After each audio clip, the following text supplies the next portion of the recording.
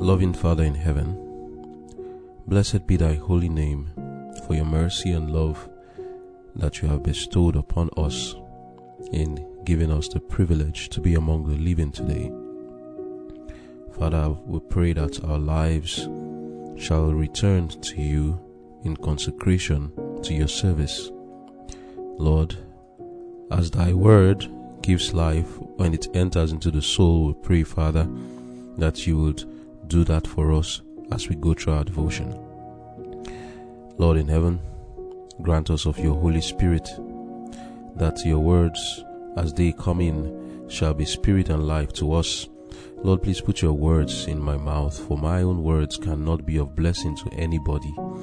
Lord, I am at your mercy, and I pray, Lord, grant me of your spirit, that as I speak, it shall be words that will be blessings to everyone who would listen. I pray, Father, that the words which we would listen to shall also bring us closer to the character of Christ. Give us grace, Lord, to put into practice all we learn. In Jesus' name I've prayed. Amen.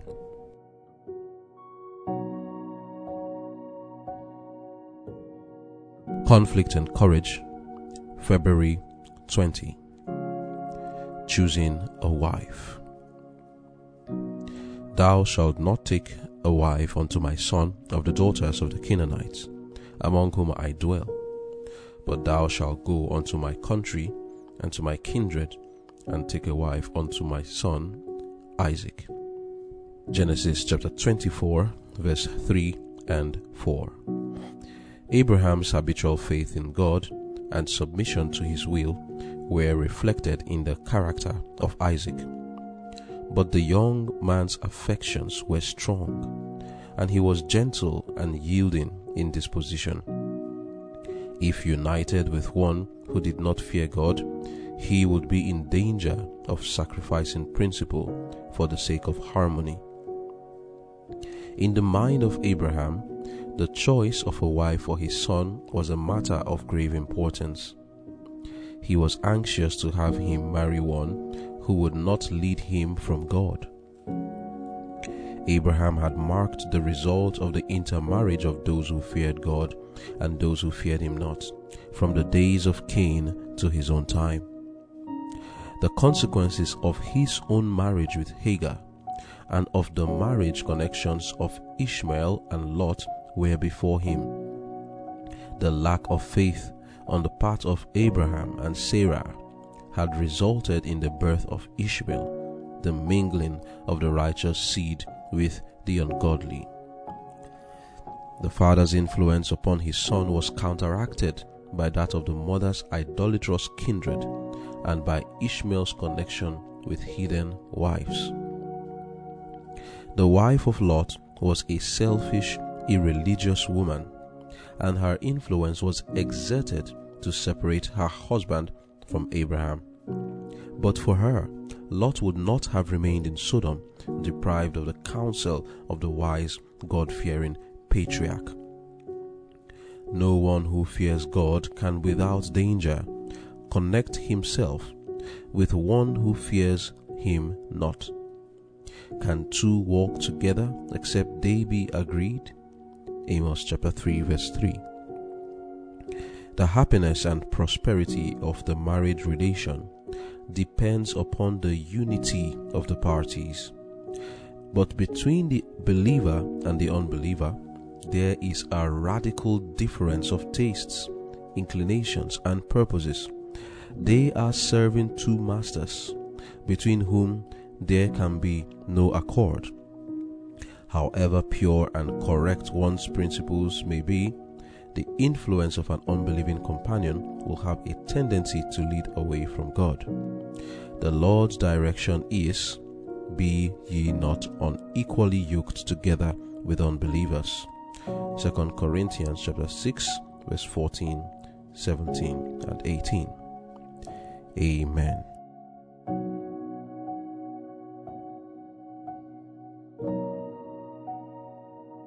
The title of our devotion for today is Choosing a Wife, and this is a study on the marriage of Isaac. If there is one marriage which we can see in the Bible apart from that of Adam and Eve, which is clearly ordained by God. If there is another one that we know that the Lord was the one that brought this couple together in marriage, and the method by which it took place, then that marriage is a marriage of Isaac and Rebekah. And there are many lessons to learn from this marriage of Isaac and Rebekah. The Lord who helped Isaac to find a wife, to choose a wife for himself, is still the Lord who exists today. And the Lord does not change. Let us have that in mind. And if he does not change, he who was so particular in choosing for Isaac a wife can do the same for every man today, and every woman can be selected for a man through the same method and means. While we are not expecting this to be the standard for everyone, let us have in mind, generally as a principle, that the Lord is still in the business of choosing a spouse for everyone. The only problem we are having today is that man doesn't want God to be involved. Man doesn't want God to choose for him. Man is not interested in God's desires and ideas. They fear that if they leave this matter in the hands of God, that God will make them unhappy, that God will choose for them someone who they cannot love or will not appreciate. But here is where faith comes in. Here is where trust in God comes in. Here is where implicit faith in God's dealing with us is best for us. Do you mistrust God? We need to learn to have faith in God and leave things in his hands. In the marriage of Isaac, we see that kind of trust. Here in the book of Genesis 24, you realize that in the choosing of a wife for Isaac, Isaac left it in the hands of his earthly father Abraham, who he in turn left it in the hands of his servant, who in turn left it in the hands of God. Eventually, it was just God who was involved. But we learn the lesson of submission to the will of God in the choosing of a spouse. That's one lesson we need to learn.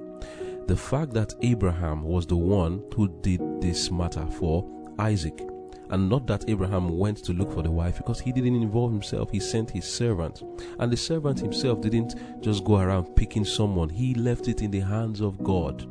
That lesson should bring us to the conclusion today that when we want to choose a spouse, in the case now, directly choose a wife, we should leave the matter in the hands of God.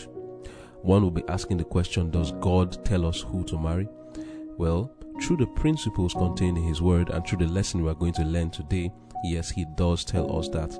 And when we come to a corner where you are wondering, okay, based on these principles, I can see so many ladies or men who fit this principle. What do I do? We will see what to do. So let us go through the story of how Isaac's wife was chosen for him. Genesis 24, reading from verse 1 says, "And Abraham was old and well stricken in age, and the Lord had blessed Abraham in all things. And Abraham said unto his eldest servant of his house, that ruled over all that he had." This servant, by the way, is the man called Eliezer, whom Abraham spoke of in the book of Genesis 15 verse 2, where he said, "And Abraham said, Lord God, what wilt thou give me, seeing I go childless? And the steward of my house is this Eliezer of Damascus." So that's the man being referred to here. The steward of the house, the chiefest of his servants, is called Eliezer of Damascus. So it is this servant that Abraham called to give this duty of choosing a wife for his son. So Abraham said unto him, in Genesis 24, reading from verse 2, "Put, I pray thee, thy hand under my thigh, and I will make thee swear by the Lord, the God of heaven and the God of the earth, that thou shalt not take a wife unto my son of the daughters of the Canaanites, among whom I dwell. But thou shalt go unto my country and to my kindred, and take a wife unto my son Isaac. And the servant said unto him, Peradventure the woman will not be willing to follow me unto this land. Must I needs bring thy son again unto the land from whence thou camest?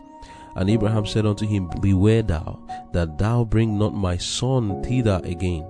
The Lord God of heaven, which took me from my father's house, and from the land of my kindred, and which spake unto me, and that sware unto me, saying, Unto thy seed will I give this land. He shall send his angel before thee, and thou shalt take a wife unto my son from thence. And if the woman will not be willing to follow thee, then thou shalt be clear from this my oath. Only bring not my son thither again. And the servant put his hand under the thigh of Abraham his master, and sware to him concerning the matter. And the servant took 10 camels of the camels of his master, and departed, for all the goods of his master were in his hand. And he arose and went to Mesopotamia, unto the city of Nahor. And he made his camels to kneel down without the city, by a well of water, at the time of the evening, even the time that women go out to draw water. And he said, O Lord God of my master Abraham, I pray thee, send me good speed this day, and show kindness unto my master Abraham. Behold, I stand here by the well of water, and the daughters of the men of the city come out to draw water. And let it come to pass, that the damsel to whom I shall say, Let down thy pitcher, I pray thee, that I may drink, and she shall say, Drink, and I will give thy camels drink also. Let the same be she that thou hast appointed for thy servant Isaac. And thereby shall I know that thou hast showed kindness unto my master. And it came to pass, before he had done speaking, that behold, Rebekah came out, who was born to Bethuel, son of Milcah, the wife of Nahor, Abraham's brother, with her pitcher upon her shoulder. And the damsel was very fair to look upon, a virgin, neither had any man known her. And she went down to the well, and filled her pitcher, and came up. And the servant ran to meet her, and said, Let me, I pray thee, drink a little water of thy pitcher. And she said, Drink, my lord. And she hasted, and let down her pitcher upon her hand, and gave him drink. And when she had done giving him drink, she said, I will draw water for thy camels also, until they have done drinking. And she hasted, and emptied her pitcher into the trough, and ran again unto the well to draw water, and drew for all his camels. And the man, wondering at her, held his peace, to wit whether the Lord had made his journey prosperous or not. And it came to pass, as the camels had done drinking, that the man took a golden earring of half a shekel weight, and 2 bracelets for her hands of 10 shekels weight of gold, and said, Whose daughter art thou? Tell me, I pray thee, is there room in thy father's house for us to lodge in? And she said unto him, I am the daughter of Bethuel the son of Milcah, which she bare unto Nahor.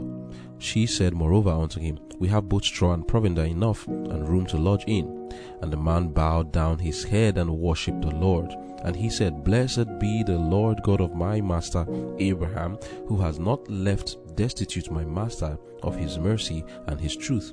I being in the way, the Lord led me to the house of my master's brethren. And the damsel ran and told them of her mother's house these things. And Rebekah had a brother, and his name was Laban. And Laban ran out unto the man and unto the well. Amen. So here is a story of how the wife was seen for Isaac. And when Eliezer was taken to the house, he narrated the story to Rebekah's family, the brother, the father, and the mother narrated the story to them. And in verse 49, he told them, And now, if you will deal kindly and truly with my master, tell me, and if not, tell me, that I may turn to the right hand or to the left. Then Laban and Bethuel answered and said, The thing proceeded from the Lord. We cannot speak unto thee bad or good. Behold, Rebekah is before thee. Take her and go. Let her be thy master's son's wife, as the Lord had spoken. And it came to pass that when Abraham's servant heard their words, he worshipped the Lord, bowing himself to the earth. Amen. So here is a story we are referring to of how a wife was chosen for Isaac. Now let us get the lessons from here. First of all, like I've already said, firstly, Isaac left the choosing of a wife in the hands of God by leaving it in the hands of his father, who left it in the hands of his servant, who left it in the hands of God. We should learn to leave this matter in the hands of God. Too many people want to ask the question, oh, I want to marry someone I love. And there's nothing wrong with that. Marry someone you love. But then you should know that you should love someone God chooses for you. This wife chosen for Isaac never knew her in the sense of her name, her face, what she looks like, nothing of that nature. Isaac didn't know any of that. But when she was chosen for him, he loved what was chosen for him. When Rebekah was brought to his home, he didn't check to see, do I love her or I don't love her? He just implicitly trusted in God that whoever God chooses for him, that is who he will love. You see, love is a choice. You can choose to love. We should learn not to place our own ideas above God's ideas, or our choices and preferences above God's choices and preference for us. God knows us better than we know ourselves. Look at the situation Isaac found himself in. How was Isaac going to be able to choose someone for himself who would fit his temperament and character? In the first paragraph of our devotion, Conflict and Courage, page 57, paragraph 2, it says that the young man's affections, that's Isaac's affections, were strong, and he was gentle and yielding in disposition. If united with one who did not fear God, he would be in danger of sacrificing principle for the sake of harmony. In the mind of Abraham, the choice of a wife for his son was a matter of grave importance. He was anxious to have him marry one who would not lead him from God. Some of us, we need to be careful about this. Our temperament matters, and you cannot trust yourself to choose someone who would fit your temperament. The matter of marriage is so deep that you cannot leave it in your own hands. You just have to leave it in the hands of God. Isaac left it in the hands of God. He is a yielding type. He is the type who can, for the sake of peace, and many men are like that today. Women too, many of them are like that today. Oh, unite yourself with someone who is ungodly, and you will find out that the person will move you to do things that the Lord wouldn't have you do, for the sake of maintaining peace in the home. Some men today, because they want to maintain peace in the home, have yielded to their ungodly wives. Some women, because they want to maintain peace in the home, have yielded to their ungodly husbands. If Isaac married anybody who is ungodly, his life would have come to an end as far as spiritual things are concerned, because our character would certainly show itself. And Isaac, there was no way it was going to work for him except he marries a godly woman. And this is the reason why for him and for us too, this matter should be left in the hands of God, because we cannot of ourselves know for sure who that person will be in temperament that will yield us away, lead us away from God. So here are some lessons we learn from this story. I'm just talking about the first one now. We need to learn to consult God and let God choose for us. Now, how does God choose for us? If you look at this story, the man, first of all, Abraham had already made it clear that it must be a godly person. And we'll talk about what that means. The person must be, as you see, must be willing to follow you to the journey that you have gone through. Remember that Abraham came from this same land, Mesopotamia, going down to the land of the Chaldees, Babylon. That's where he came from. He sent his servant, go back to that same Babylon, get a wife for my son. And the servant asked, what if the woman I find doesn't want to cross over? Remember, they were Hebrews. They crossed over the Jordan, which is a symbolism of leaving Babylon, changing your ideas, your practices, your culture, adopting God's own ideas. Now, the servant asked, remember, this servant was part of them, so he came from that same place, crossed over with Abraham, because in Genesis 15 we see he's already there. In Genesis 15, this servant was already there, so you can likely say that he was part of those who came from that same land of the Chaldees with Abraham. So he understands all this story very well. He knows it. So he's asking Abraham, should I take your son back there, or if the woman doesn't want to come? Abraham knows the criteria. This is a principle. if the woman doesn't want to cross over, that is, make all the changes necessary to become that child of God, then he said to the servant, do not take my son back. Taking Isaac back will be for him to leave the worship of God to going back to the worship of idols. Remember that leaving Mesopotamia or leaving Babylon and crossing over the river Euphrates and the river Jordan to the other side represented the dropping of the worship of other gods, which is where Abraham came from. Worshipping his family is worshipping other gods, and Laban, you will see, was not worshipping God, he was worshipping other gods. And that's the kind of family Rebekah came from. They were not necessarily worshippers of God. And the standard and principle is that the person must agree to cross over. That means the person must be one who has gone through a conversion experience, just like Abraham and Isaac and Eliezer himself. She must also have that conversion experience, cross over the river Euphrates to the other side, Canaan, the place of God, and begin to worship God. From there we learn the lesson that two cannot walk together except they be agreed. You cannot marry an unbeliever. The Bible warns us clearly, do not be unequally yoked together with unbelievers. In the choosing of a wife, we must choose clearly someone we can see, like Rebekah, who has made those changes, who has experienced conversion, dropped the worship of other gods, changed the practices, changed ideas into the idea of God, and the practices enjoined in the Word of God. That is a very broad statement, because you now need to know all these principles and practices one by one. As a man who wants to choose a wife needs to know himself, what are the principles and practices of God. That means he who is a man must have crossed. If the man is still in Babylon, and then how is he going to know a woman who has left Babylon when he is still in Babylon? So the man himself needs to have had this conversion experience before saying he's looking for a woman who is also converted. So that's one part, and I cannot necessarily go through all the details of what it means, and that's the life of someone who is converted. And I'll simply say what I've said earlier, which is that the person must abide by the commandments of God, keeping with the law of God. In our own present day, bringing it down to ourselves, we have a peculiar truth. We have a peculiar message in a time when all the world is saying, oh, we are Christian, and we see so many differences in what is called Christian. An unbeliever doesn't necessarily mean somebody that is not attending your church, neither does a believer mean somebody that's attending your church.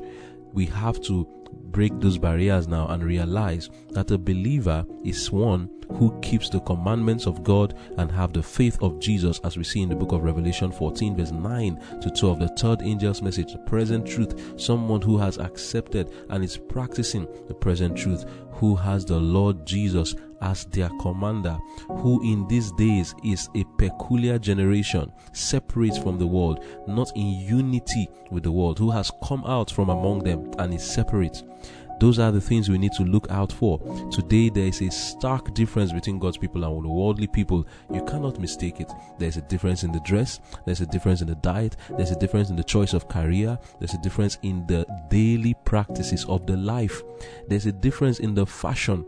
All these things are clear-cut differences that one must look out for. And then there's still the issue of character, because one could even have all these outward differences and the character is not godly.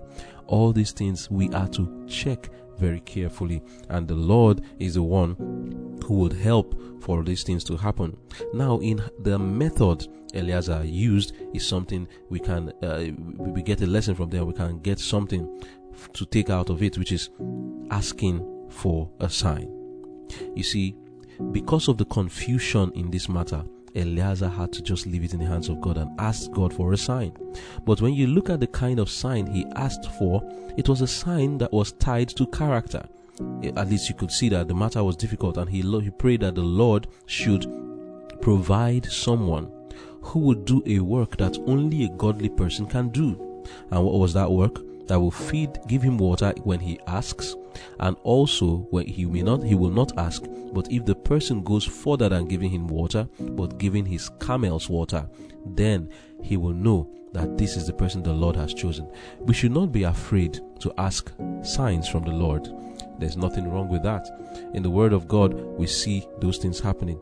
But this sign should be asked, I think, mostly when you have gone through other principles. You cannot ask God for a sign, and the sign you're asking for doesn't have to do with the commandments of God, when you know very well that the sign you are saying, there are some stages you should have already passed through, which is that you should already come to a point where you know that the person you are choosing must be godly, which is keeping with the present truth.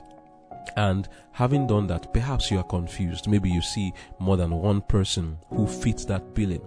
Then that is where you need to ask God to choose for you, after you have gone through your own duty, which is to scrutinize based on the Word of God and the commandments of God.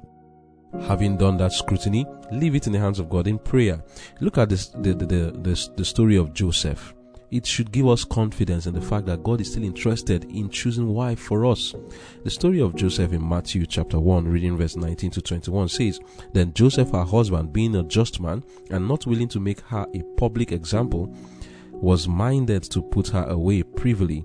But while he thought on these things, behold, the angel of the Lord appeared unto him in a dream, saying, Joseph, thou son of David, fear not to take unto thee Mary thy wife, for that which is conceived in her is of the Holy Ghost, and she shall bring forth a son, and thou shalt call his name Jesus, for he shall save his people from their sins. Joseph was going to put away his wife. The Lord appeared to him in a dream, saying he shouldn't do that, and he obeyed. My point here is that the Lord who gave clear-cut directions to Joseph can still give clear-cut directions to us today.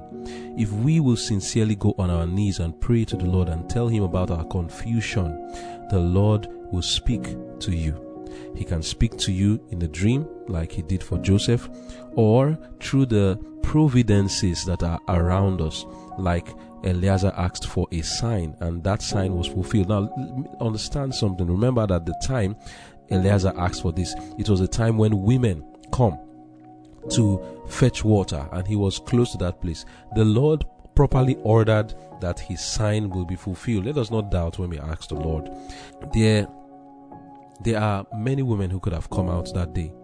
The Lord ensured that the one that will come and do that duty, it's not as if Rebecca is the only woman who can do that duty of feeding those, of giving the camels water. And that was a very heavy task, by the way, because if you understand how much water one camel drinks, then you will know the kind of work she did in giving 10 camels water when she was not even asked. That was a test of character. She wasn't asked to give those camels water, but of her own thoughtfulness, of her own godliness, of her own kindness and goodness, she offered to help Eliezer, not giving only Eliezer water. How much water can Eliezer drink? Very little.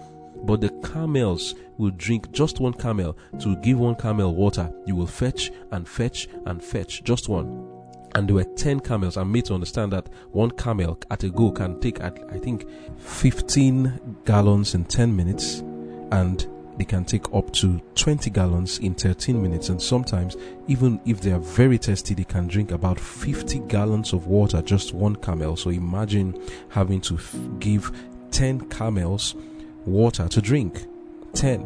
Imagine how many times she would have fetched that water from the well to give 10 camels to drink. What a test of character that was. That test that Eliezer asked for was a test of character. The fact that, first of all, the person is not going to be asked means that the person needs to have an eye to see duty and perform it, to help kindly without any selfish motive. She was not thinking, oh, I want Eliezer to marry me, so let me do this kindness. Who knows whether this is the man that is going to marry me? She was just doing it of her own will, understanding the need of this man. Thoughtfully, she helped him, gave his camels water, and she was going to go her way, never see him again. This is the same character of Abraham and the character of Lot, which is entertaining strangers. Eliezer was a stranger, and she entertained him, not knowing who he was, not out of any selfish motive. She was going to go her way. That was a character she had, and that was the kind of sign that Eliezer asked for. So when asking for a sign, it's not just to ask the Lord a shallow sign, but the sign should be something that has to do with tests of character. And if the Lord will be gracious unto you and help you to fulfill that, then we can go with it. But if not, then trust the Lord, and that's not the only way to go about it. You trust the Lord and you move on. I know that there will be a lot of questions on this area, but my point is, trust God in these matters. He who spoke to Joseph in a dream can speak to you. He who fulfilled the sign for Eliezer can also do the same for you. It is important that you have these things to know. You need to know the Lord chose your spouse for you. And how would you know? By the principles contained in the Word of God, and secondly, through these divine manifestations. So that when you get married, these divine manifestations will keep you. Because people are troubled in their marriage today. They look back when things are happening and wonder to themselves when things are not going right as they expect it to be, and they wonder, did I make the right choice?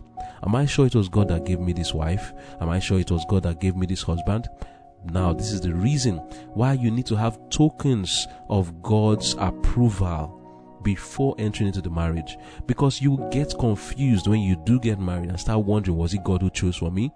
These tokens will remind you of God's leading. Whenever it is that Isaac thinks, was it God who chose Rebekah for me? He will remember that story of Eliezer. And when he remembers that story, regardless of what is happening in that marriage, through thick and thin, fair weather, bad weather, he will remain in it, knowing very well that it was the Lord who led me thus far. And even for us, bad things may happen in the marriage. Different things, accidents, troubles of all kinds, sickness, even quarrels in the home, and then it can make you start to wonder, did I make the right choice? Was it God who chose this person for me?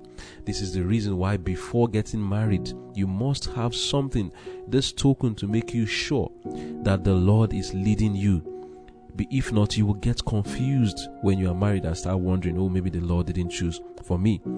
So from the story of Eliezer and Isaac and Rebekah, that is a lesson. But what's more, there are other things we should check in the choosing of a wife that I would want to take note of. Some other things we can look at when we read the book Adventist Home, page 45 to 46.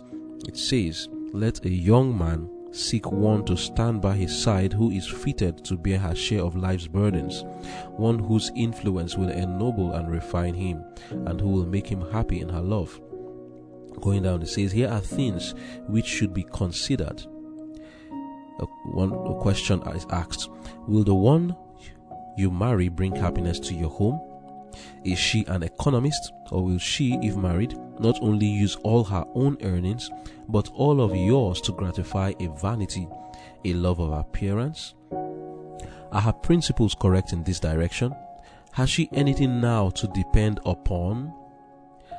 I know that to the mind of a man infatuated with love and thoughts of marriage, these questions will be brushed away as though they were of no consequence.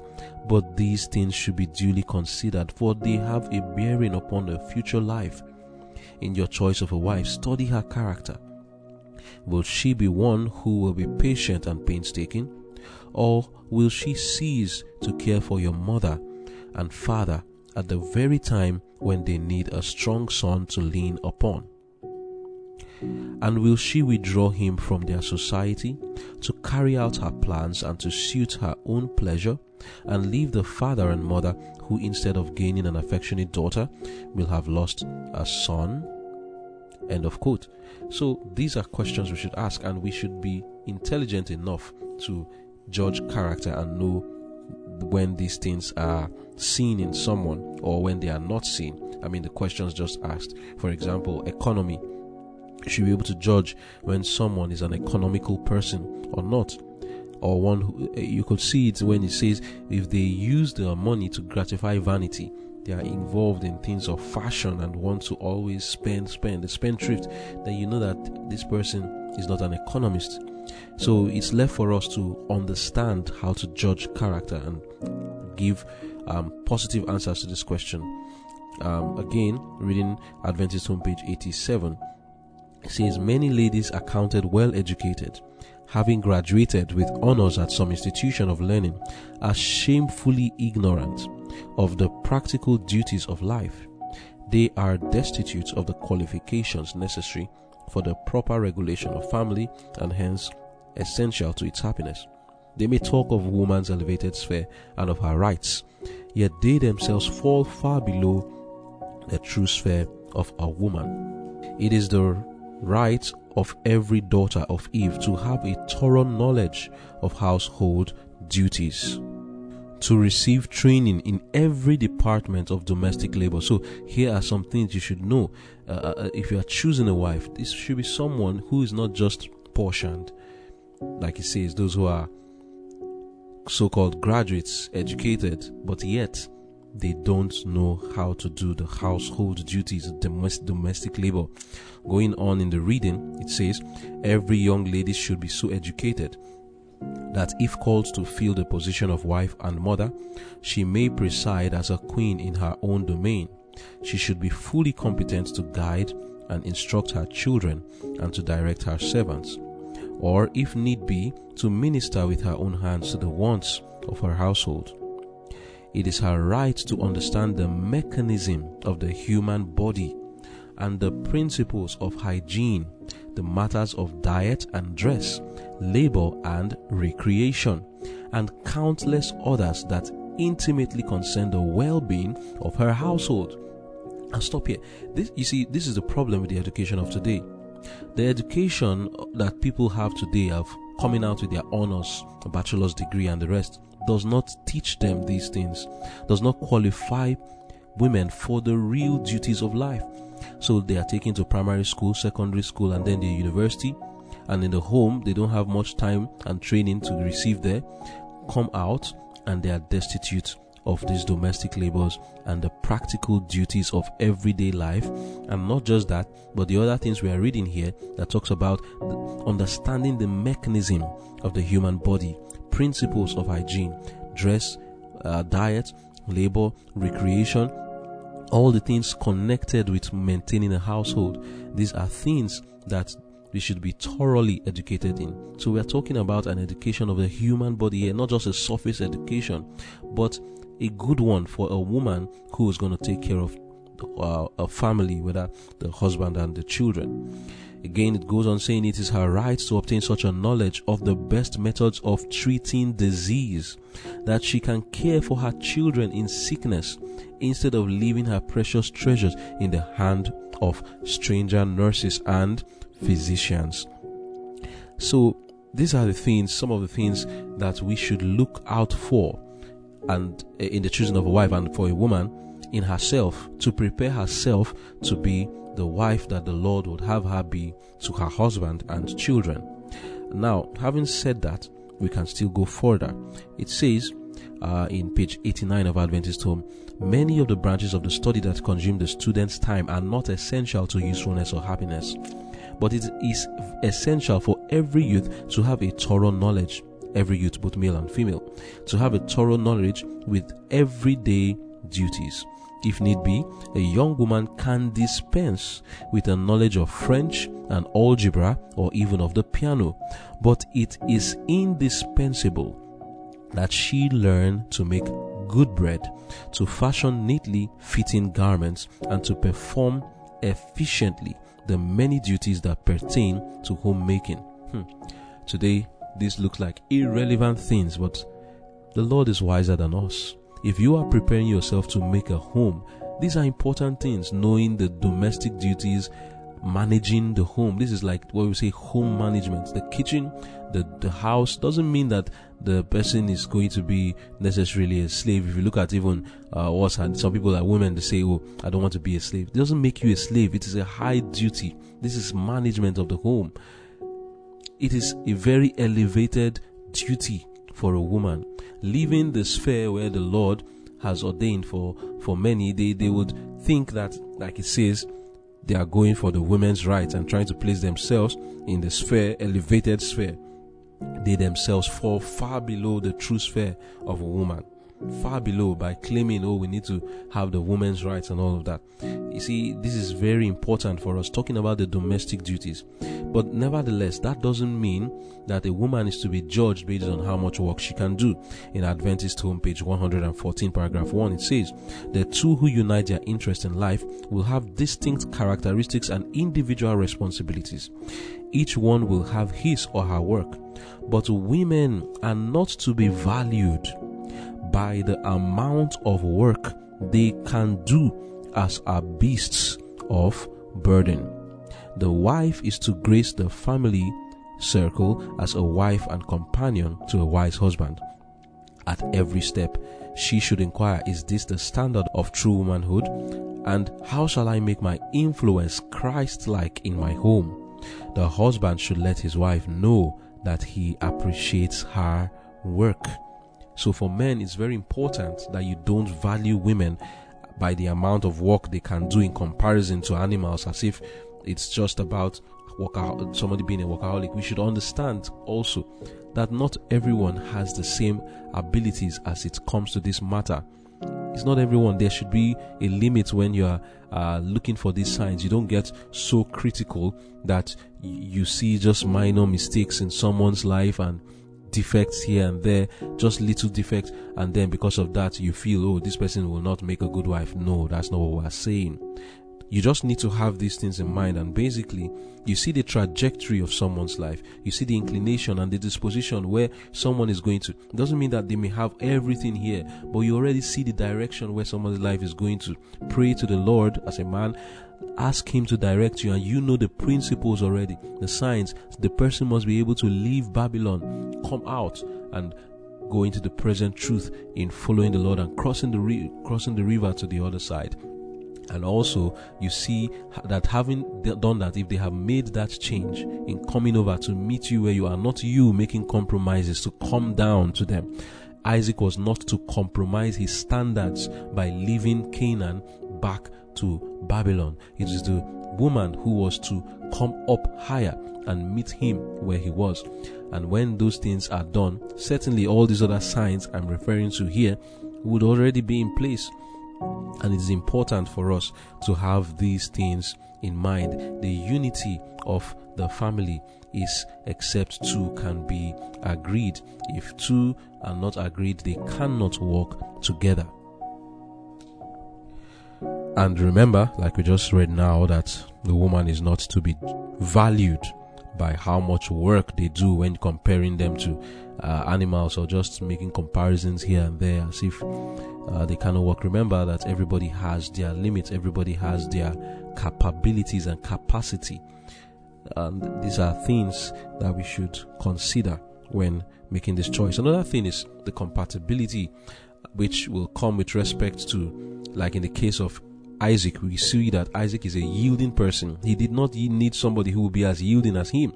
He needed someone who will have a strong character, because for him, he is very yielding to the word of God, but because of his attitude of always wanting peace, it was going to be a hindrance for him. So he needed somebody who would be strong to stand by his side. And that's where we allow the Lord to choose. Only God can do these things for us, to bring someone who will complement our character, just as when it comes to the work of evangelism.